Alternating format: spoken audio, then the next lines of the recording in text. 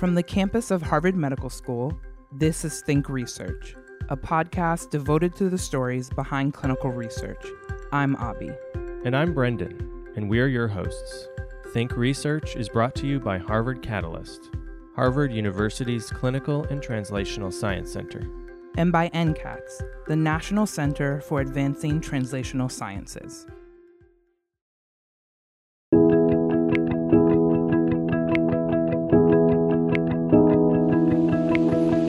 Throughout history, systematic and institutional barriers have blocked access to basic human rights for people of color, LGBTQ communities, and more. As years go by and the discourse changes, some barriers are taken down but replaced by others. However, racism, prejudice, and discrimination are still woven throughout our laws and policies today. On this episode of our Community Engaged series, Dr. Bryn Austin of Boston Children's Hospital is joined by civil rights advocates Rahsaan Hall and Jansen Wu to discuss the discriminatory laws that harm gender and racial minorities. Dr. Austin, thank you for joining us. Welcome. Thank you. It's a pleasure to be here.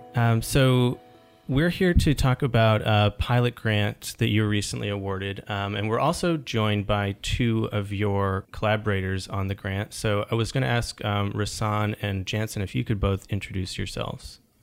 My name is Rahsaan Hall. I'm the director of the Racial Justice Program for the American Civil Liberties Union of Massachusetts. Hi, and I'm Jansen Wu. I'm the executive director of GLAAD, which stands for GLBTQ, Legal Advocates and Defenders here in Boston. So, Dr. Austin, as I mentioned, you received a pilot grant to look at state laws in the U.S. and how they impact health outcomes across LGBTQ and racial minority populations.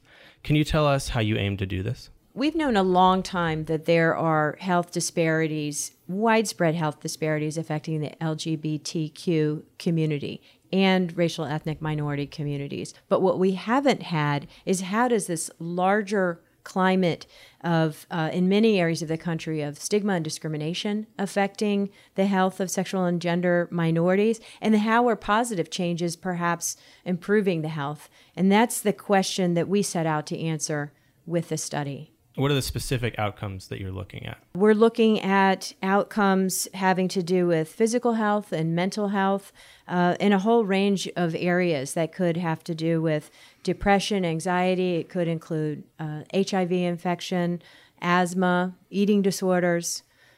All of these areas we have a sense may be affected by the kinds of stressors that LGBTQ populations and racial ethnic minorities, and particularly when you bring those together, sexual and gender minorities who are people of color. We want to look at the variety of health outcomes and look back at what folks' experience was in the larger community around discrimination and perhaps protective laws and how that might be affecting their health. So, Rahsaan and Jansen, could you tell us what are some examples of discriminatory laws that exist in this country that would affect the population that you're looking at, that Dr. Austin, you're looking at in the study? Part of it is understanding what we're talking about when we say discriminatory laws, because a lot of the laws as a constitutional matter are not racially discriminatory on their face. It's the outcomes of the laws. And so when people are talking about structural and institutional racism, it is these race-neutral laws that have disparate impacts on communities of color. And so looking at stand your ground laws that enable a person to defend themselves in their home or sometimes in the street with a weapon when they feel threatened, or mandatory minimum sentences for any number of offenses, but particularly for drug offenses. So those are some of the things that we look at when we're thinking about the discriminatory outcomes of racially neutral laws that disproportionately impact communities of color. And for the LGBTQ community, we've been working decades to overturn the last of, the targeted anti-LGBTQ laws that do exist on the books, such as laws criminalizing same-sex sexual intimacy and laws, prohibiting teachers, openly gay teachers from teaching in schools. I mean, these are the laws we've been working for decades to overcome and overturn. One of the clearest examples I can think of this is the laws that prohibited LGBTQ people from becoming adoptive parents or foster care parents, and only up until very recently, these laws were on the books. But then, as Rahsaan was saying, then there's also just, laws that have a disparate impact on LGBTQ people, such as laws that only recognize families based upon genetics or biology and don't take into account how LGBTQ families are formed.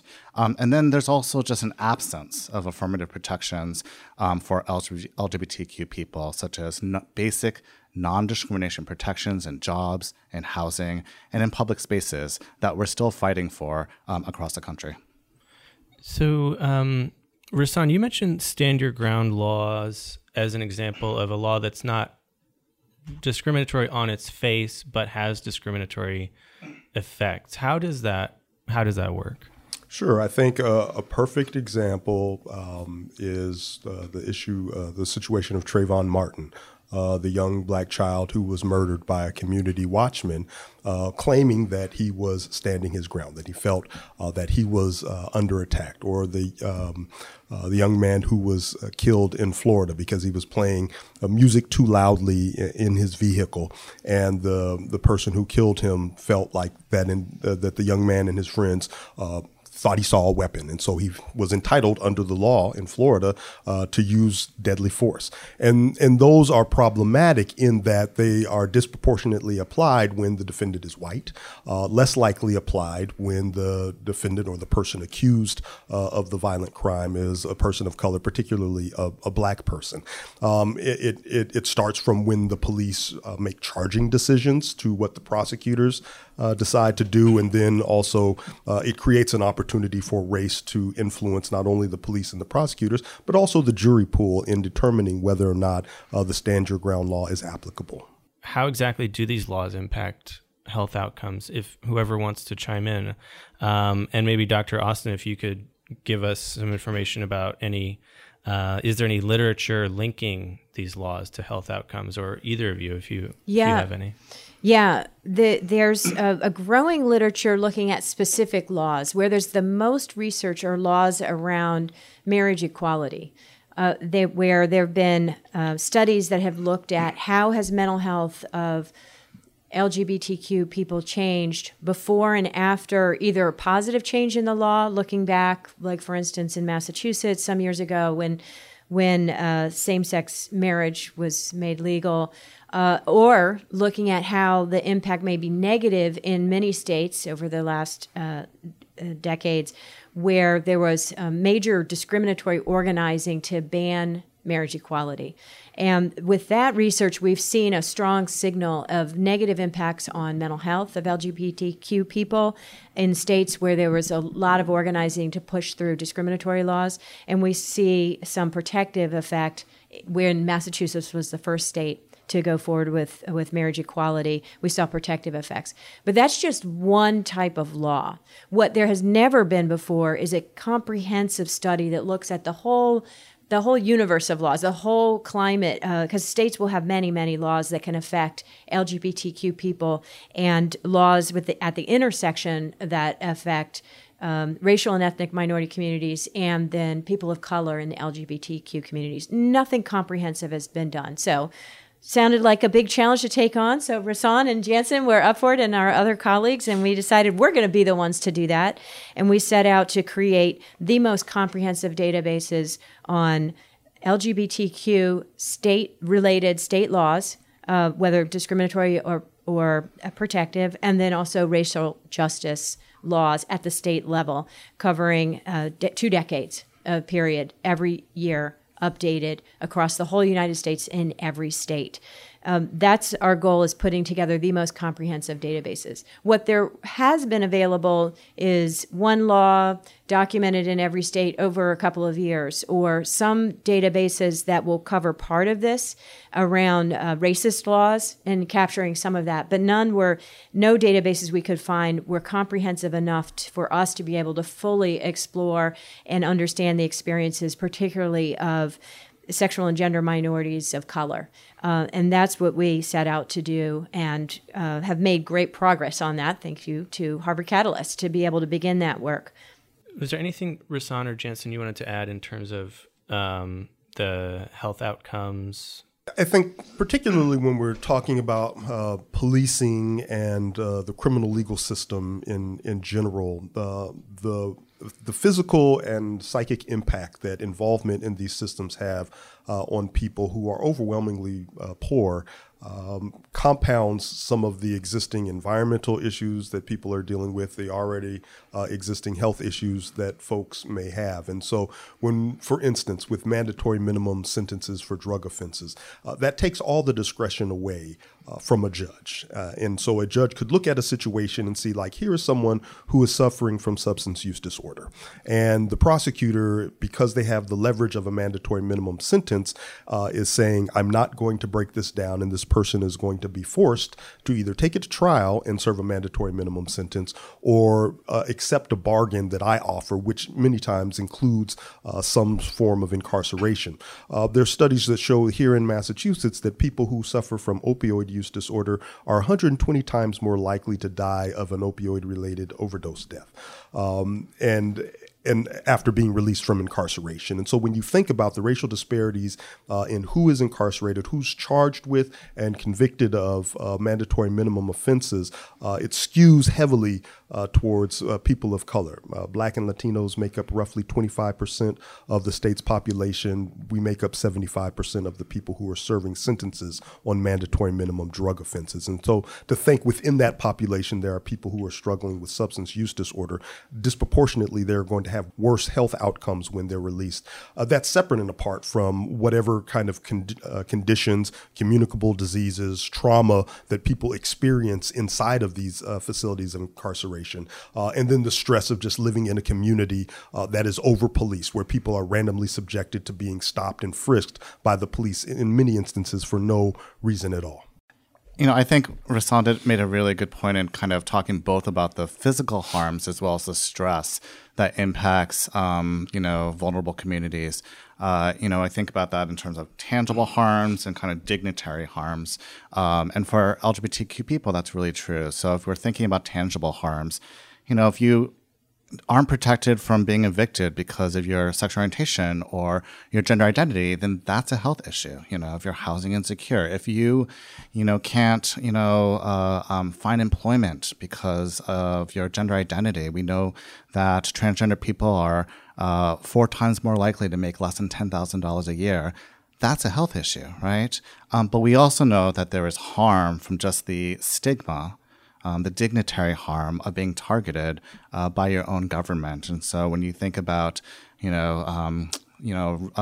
recent and current policies and laws that exclude public insurance coverage for transition-related care, including hormones and surgery for transgender people, it's a very targeted exclusion of a vulnerable population for necessary health care that is then deemed either elective or cosmetic. And to have your own government say that your identity is somehow cosmetic has its own stress that impacts transgender people as well too. And so, we see the outcomes. We see the disparities when it comes to mental health, depression, suicidality, drug use as a result of the dignitary harm. And you mentioned that, so you're building this database, comprehensive database, looking at all the laws across the country that fit into this category of discriminatory, or how would you describe the category of laws that you're looking at? Is there like a term for, is it just discriminatory laws, or it's just you're evaluating laws based on how they operate? Well, I can tell you a little bit about our process for creating the databases. Yeah. We sat down with experts like Jansen and Rasan, and also poured over legal textbooks of how is racial justice law or civil rights taught in law schools, and how is LGBTQ rights taught in law schools, to see what domains they identified. And the domains, some are overlapping and some are very different. So we put together these databases by reviewing what is known in the civil rights literature and the LGBTQ rights literature and the racial justice literature, what domains. And we have about 10 domains in each database. And then the specific laws are listed under there. We worked with legal specialists at Northeastern University and at Columbia University and at Harvard, and then, of course, with the ACLU and with GLAAD to put together the most comprehensive and rigorously designed databases that we could get on these types of laws. We were restricted to state level. We made that choice. Certainly there are laws happening at the city level, federal level, and then administrative type rulings that could be important also. Our database is focused on the state level as a starting place. If we have the opportunity to expand our databases further, we would include a lot more because we know that there's many different ways that laws and policies at multiple levels affect the conditions of people's lives. Right. So you needed that legal expertise to sit down and kind of comb through and read the literature and get that perspective on how to sort these laws into different domains. Yeah, to put together databases like this, we absolutely needed the legal expertise. Public health experts, medical experts wouldn't have the right expertise to be able to read the legal literature. We hired folks at Northeastern University, at Columbia, and Harvard to work with us and spend the hours, days, weeks, months combing through the legal databases of laws all over the country and going back 20 years to be able to create this database for us. So it's a very interdisciplinary team who was required to be able to do the work that we're doing now. Can you talk about why it's important to collect this kind of data and how you use it as advocates in your work at GLAAD, Jansen, and your work with the ACLU, Rahsaan? I think there is this, particularly when we're talking about racial justice, there is this desire of people in positions of power to deny that there are issues with race. I like to say that, for example, we here in Massachusetts struggle with liberal exceptionalism. We think that because we are the first state to pass same-sex marriage, or that we were one of the early abolitionist states, or that because we overwhelmingly vote for the Democratic candidate in presidential elections, that we don't have these other issues. But when you look at the gross racial disparities in educational outcomes, in wealth, in incarceration rates and policing, it's hard to say that there are not issues around race here. And so it's in doing the advocacy to really get policy change. It's one thing for me as an advocate to say, here's a law that needs to be changed, or here's a law that needs to be implemented, because it will have beneficial outcomes for people in communities of color, people who are living in poverty or on the cusp of poverty. But it's another thing to have the data that supports that. I recall as an advocate pushing for legislative reform to some of the criminal laws. And legislative session after legislative session, we were told that it really couldn't move forward because the legislators wanted to be sure that the proposals that were being implemented would actually work. And so they wanted to see some sort of analysis. And the way that you conduct this analysis is through research and through data. And so it's beneficial to have a database like this where the data is available to make the arguments as to why health outcomes are impacted by these discriminatory laws and why some of these laws need to be changed, eliminated, or protective laws need to be enacted. And I'll maybe even be blunter than Rahsaan was in terms of the really tough social justice issues of our time on LGBTQ rights, on racial justice. Legislators would like nothing more than to not have to do something, right? They have to be forced to see that there is a problem, that there is harm to our communities first before they will act, right? And so one of the reasons why collecting just the data on disparities is to show there is something wrong happening. This isn't happening by accident, and you legislators have a role in fixing that. But just showing those negative disparities is not enough. And let's just be clear that these negative disparities in the LGBTQ populations and communities of colors, and especially if you combine them together, are profound. And so I'll speak specifically about LGBTQ youth for a second in terms of the high suicidality rates, levels of depression and anxiety that we see, which we believe is not an accident, but is a result of a whole cycle of challenges that they face, from family, rejection to being targeted by both, their peers as well as administrators in the schools, leading to involvement with different state institutions that are inadequate and ill-equipped to support those identities. We believe all that together is leading to these negative disparities for LGBTQ youth. But if we don't do the work that, Dr. Austin's doing to connect that to the discriminatory laws, and our opponents will do the exact opposite. And so one example that I've been noticing more and more recently is that our opponents of LGBTQ rights are actually using this data on negative disparities against us. And they're actually saying, actually the reason why there's high levels of suicidality amongst LGBTQ youth is because these identities are disordered and they are unhealthy.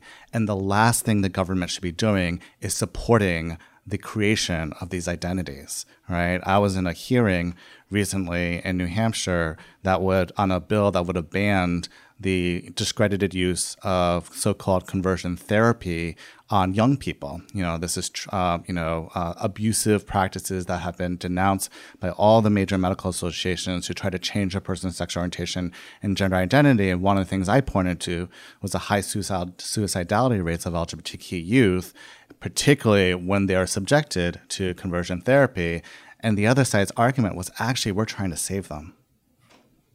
So their argument is that suicidality, depression is a result of these identities. We're trying to change their identity to eliminate these negative outcomes. Exactly.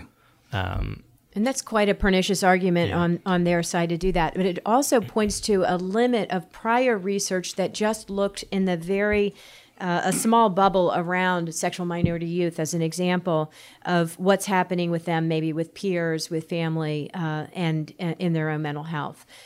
What we are doing is expanding out the vision, the scope of what's happening in the larger environment with discrimination and harassment, stigma, and how with these larger forces that government should take responsibility for what's happening in the law and policy. Absolutely.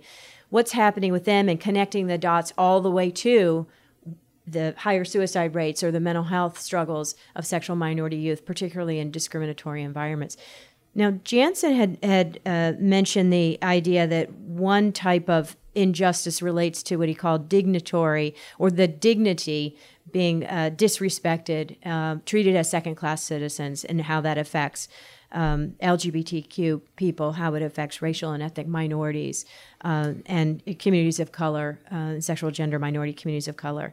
Now, we can connect the dots now in a larger sense through the medical physiological research too. So there's the stressor of being treated as a second-class citizen, as being the stressor of being deliberately isolated and shunned from your family and your community.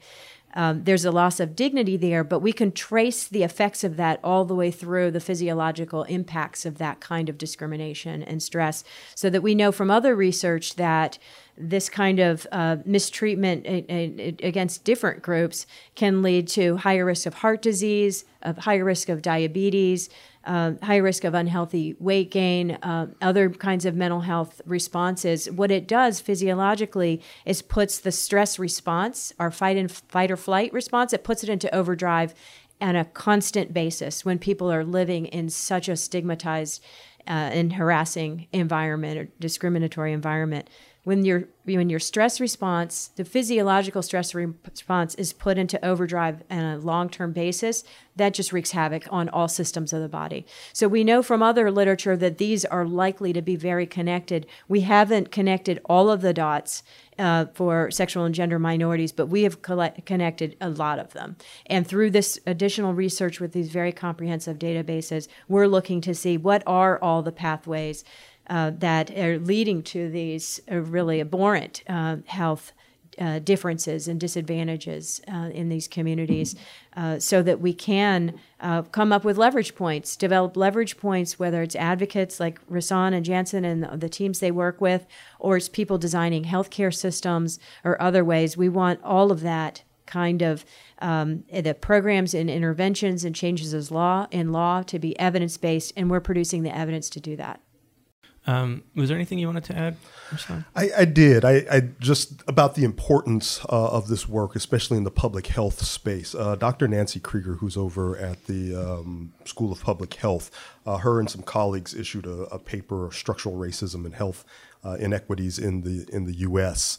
And one of the things that they looked at was a web science search that looked at the term race in conjunction with health or disease or medicine or public health. And there were 47,855 articles that were retrieved. But when race was replaced by racial discrimination, there were only roughly 2,000 articles that were located, and only 1,996 were found when the term racism was used. And so that goes to this notion of this reluctance to really get to the root causes of what is a source of some of the health disparities that we're looking at, especially when we're talking about people of color, and then from an intersectional lens of LGBTQ people of color. And so I think this database and this research is very significant and very important, because it begins to shift the narrative. It's not that people are just unhealthy or live high-risk lifestyles, and therefore they have these adverse outcomes, but there are these structural and institutional barriers to people's health, and that also contribute to actual physical as well as mental health decline. What have some of the challenges been that you faced putting this database together with, trying to get all this collaboration moving forward? Have you run into any roadblocks or issues that you didn't anticipate?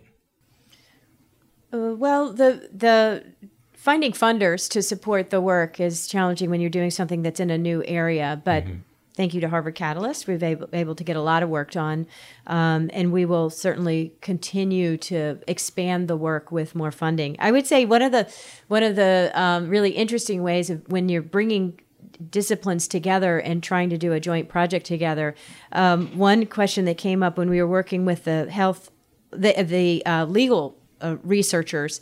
In law school, they are trained to get at every nuance of the law. All kinds of detail, writing paragraphs and paragraphs might describe a single law and how it's administered. And then in the health research, when we're doing work with big databases and using the methods that we have in the health research, we want that boiled down to zeros and ones, down to a very concrete and limited and finite set of ways of characterizing a law, not in paragraphs, not with all of the nuance so much, but something that we would be able to then do analyses with tens of thousands, hundreds of thousands or more records in big database type research. So that was actually kind of like speaking different languages and bringing the teams together of how do we make sure we're capturing everything we need to know about each of these laws, because none of them are really simple yes or no, on or off, implemented in the same way everywhere or not. All of them are more complex than that, but we needed to be able to link them in all of the methods that we use for the health research. But we did. We sat down, we talked it through how to code this law or that law and whether to capture a nuance, or was that going to be maybe too much the fine grain that we would need for the health research. But in general, I would say everybody was so on board. Every single person on this project was 100% committed. We talked through where there was differences in the kinds of language or ways we approach defining questions in law, in public health, in medicine. We talked them through and came up with this really solid, comprehensive, really the most comprehensive databases there are to date. So I would say those were easy problems to work through. Dr. Austin, what work still needs to be done to kind of finish out this first part of the project? I know that you want to expand to capturing more laws, but what do you still have to do in this phase? Well, the work to be done is along a couple of different lines. One of them is to continue and expand how we're linking the databases to major national databases that have years and years of health experience already captured in a cross-section of American society. Some with data from youth, some with data from nationally representative databases across communities of color, and linking that with health services utilization or delays in care, with diagnoses and other aspects of life experience, including employment, income, a lot of different kinds of issues that have come up in this conversation. So we've had many years of work to do that, and we're well on our way to do that work. We also want to expand the databases to continue to update them as laws change progressively in the country, and to also expand them going back in time. Also, we've got 20 years, but we could go back further. And we have all the methods worked out on how to do that. It's just a matter of implementing it that way. And then a third line is connecting with community organizations and other research groups to make our databases available widely. We will make them freely available once we're done putting them together. At Temple University, they have the premier outfit for legal epidemiology, which is where this study fits into that realm. There in that field, legal epidemiology, they have a publicly available database called Law Atlas, where they will put legal databases that are used in health research up for anyone to use. And that's the direction that we will take with these. So that could be used by advocates who would not be doing the kinds of health analysis we would do, but it could also be used by peers of ours in the scientific community to look at some different health questions. All of that we have mapped out and plans to move forward on that. And we're doing the work as fast as we can, and we will continue as laws change and as new databases become available to connect with the health outcomes, the health experience, and also economic outcomes with what's happening at the state level across the country. So you mentioned that you hope that the scientific community will use these databases as well. Are there any ways, other ways that you hope the databases will be used? And Rahsaan and Jansen, feel free to chime in too. How do you hope that once this project is completed and as it continues to evolve, how do you hope these databases will be used? Well, I hope that, as legislators and policymakers understand that, discriminatory laws hurt people's health, and laws that affirm and protect communities improve those outcomes, that we'll see our laws and policies moving in a more positive direction. One, area that I think would be great to, as we think 10 years later from now, see what the impact has been is around school curricula with LGBTQ identities. So it's interesting. Tomorrow, actually, we're having an organization come to GLAAD's office to talk about their work creating LGBTQ inclusive curriculum modules for teachers to use.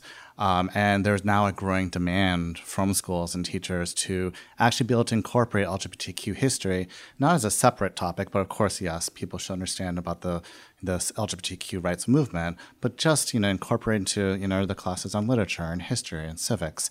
And we're starting to see some states, not many, but some states start to encourage, inclusive curricula.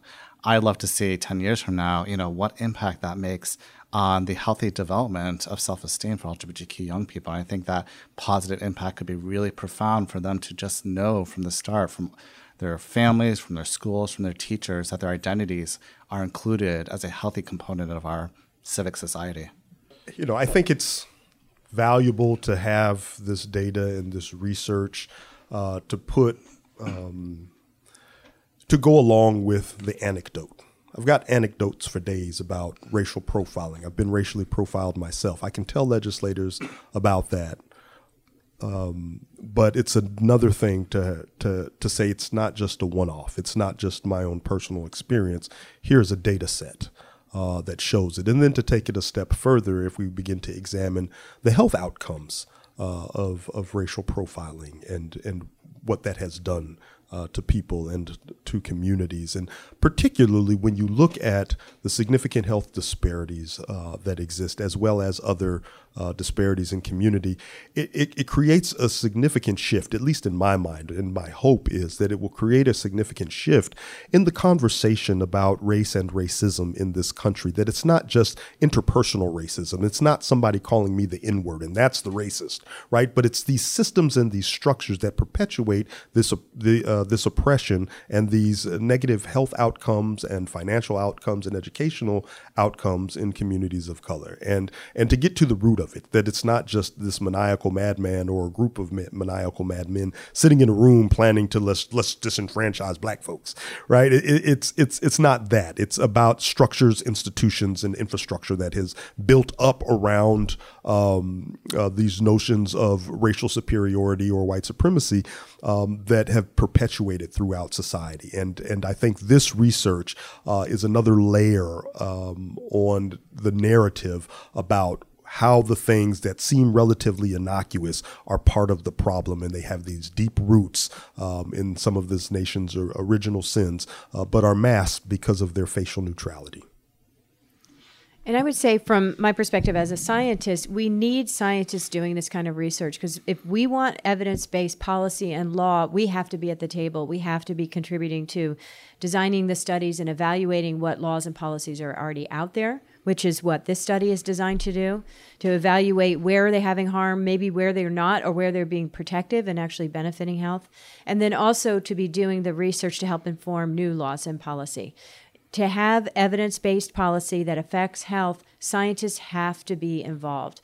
And that's absolutely a top priority for this study. And I hope that many other scientists will want to do studies like this or expand the research they're doing, so that we can know that the process of making law and policies or revising them when they need to be changed is done based on evidence of what ultimately is going to help society improve health and give everyone a fair chance to succeed in our society. One thing I wanted to commend Dr. Austin on doing is that by pulling in folks like Rahsaan and myself, she's really showing that she wants to be intentional about how this research is used, not to impact the neutrality or the unbiased nature of the research itself. I mean, the data is what it is, but rather to make sure that there aren't unintended consequences of the research. And so often I see well-intentioned research by academics being used by opposite sides for opposite purposes and twisted in ways that folks never intended.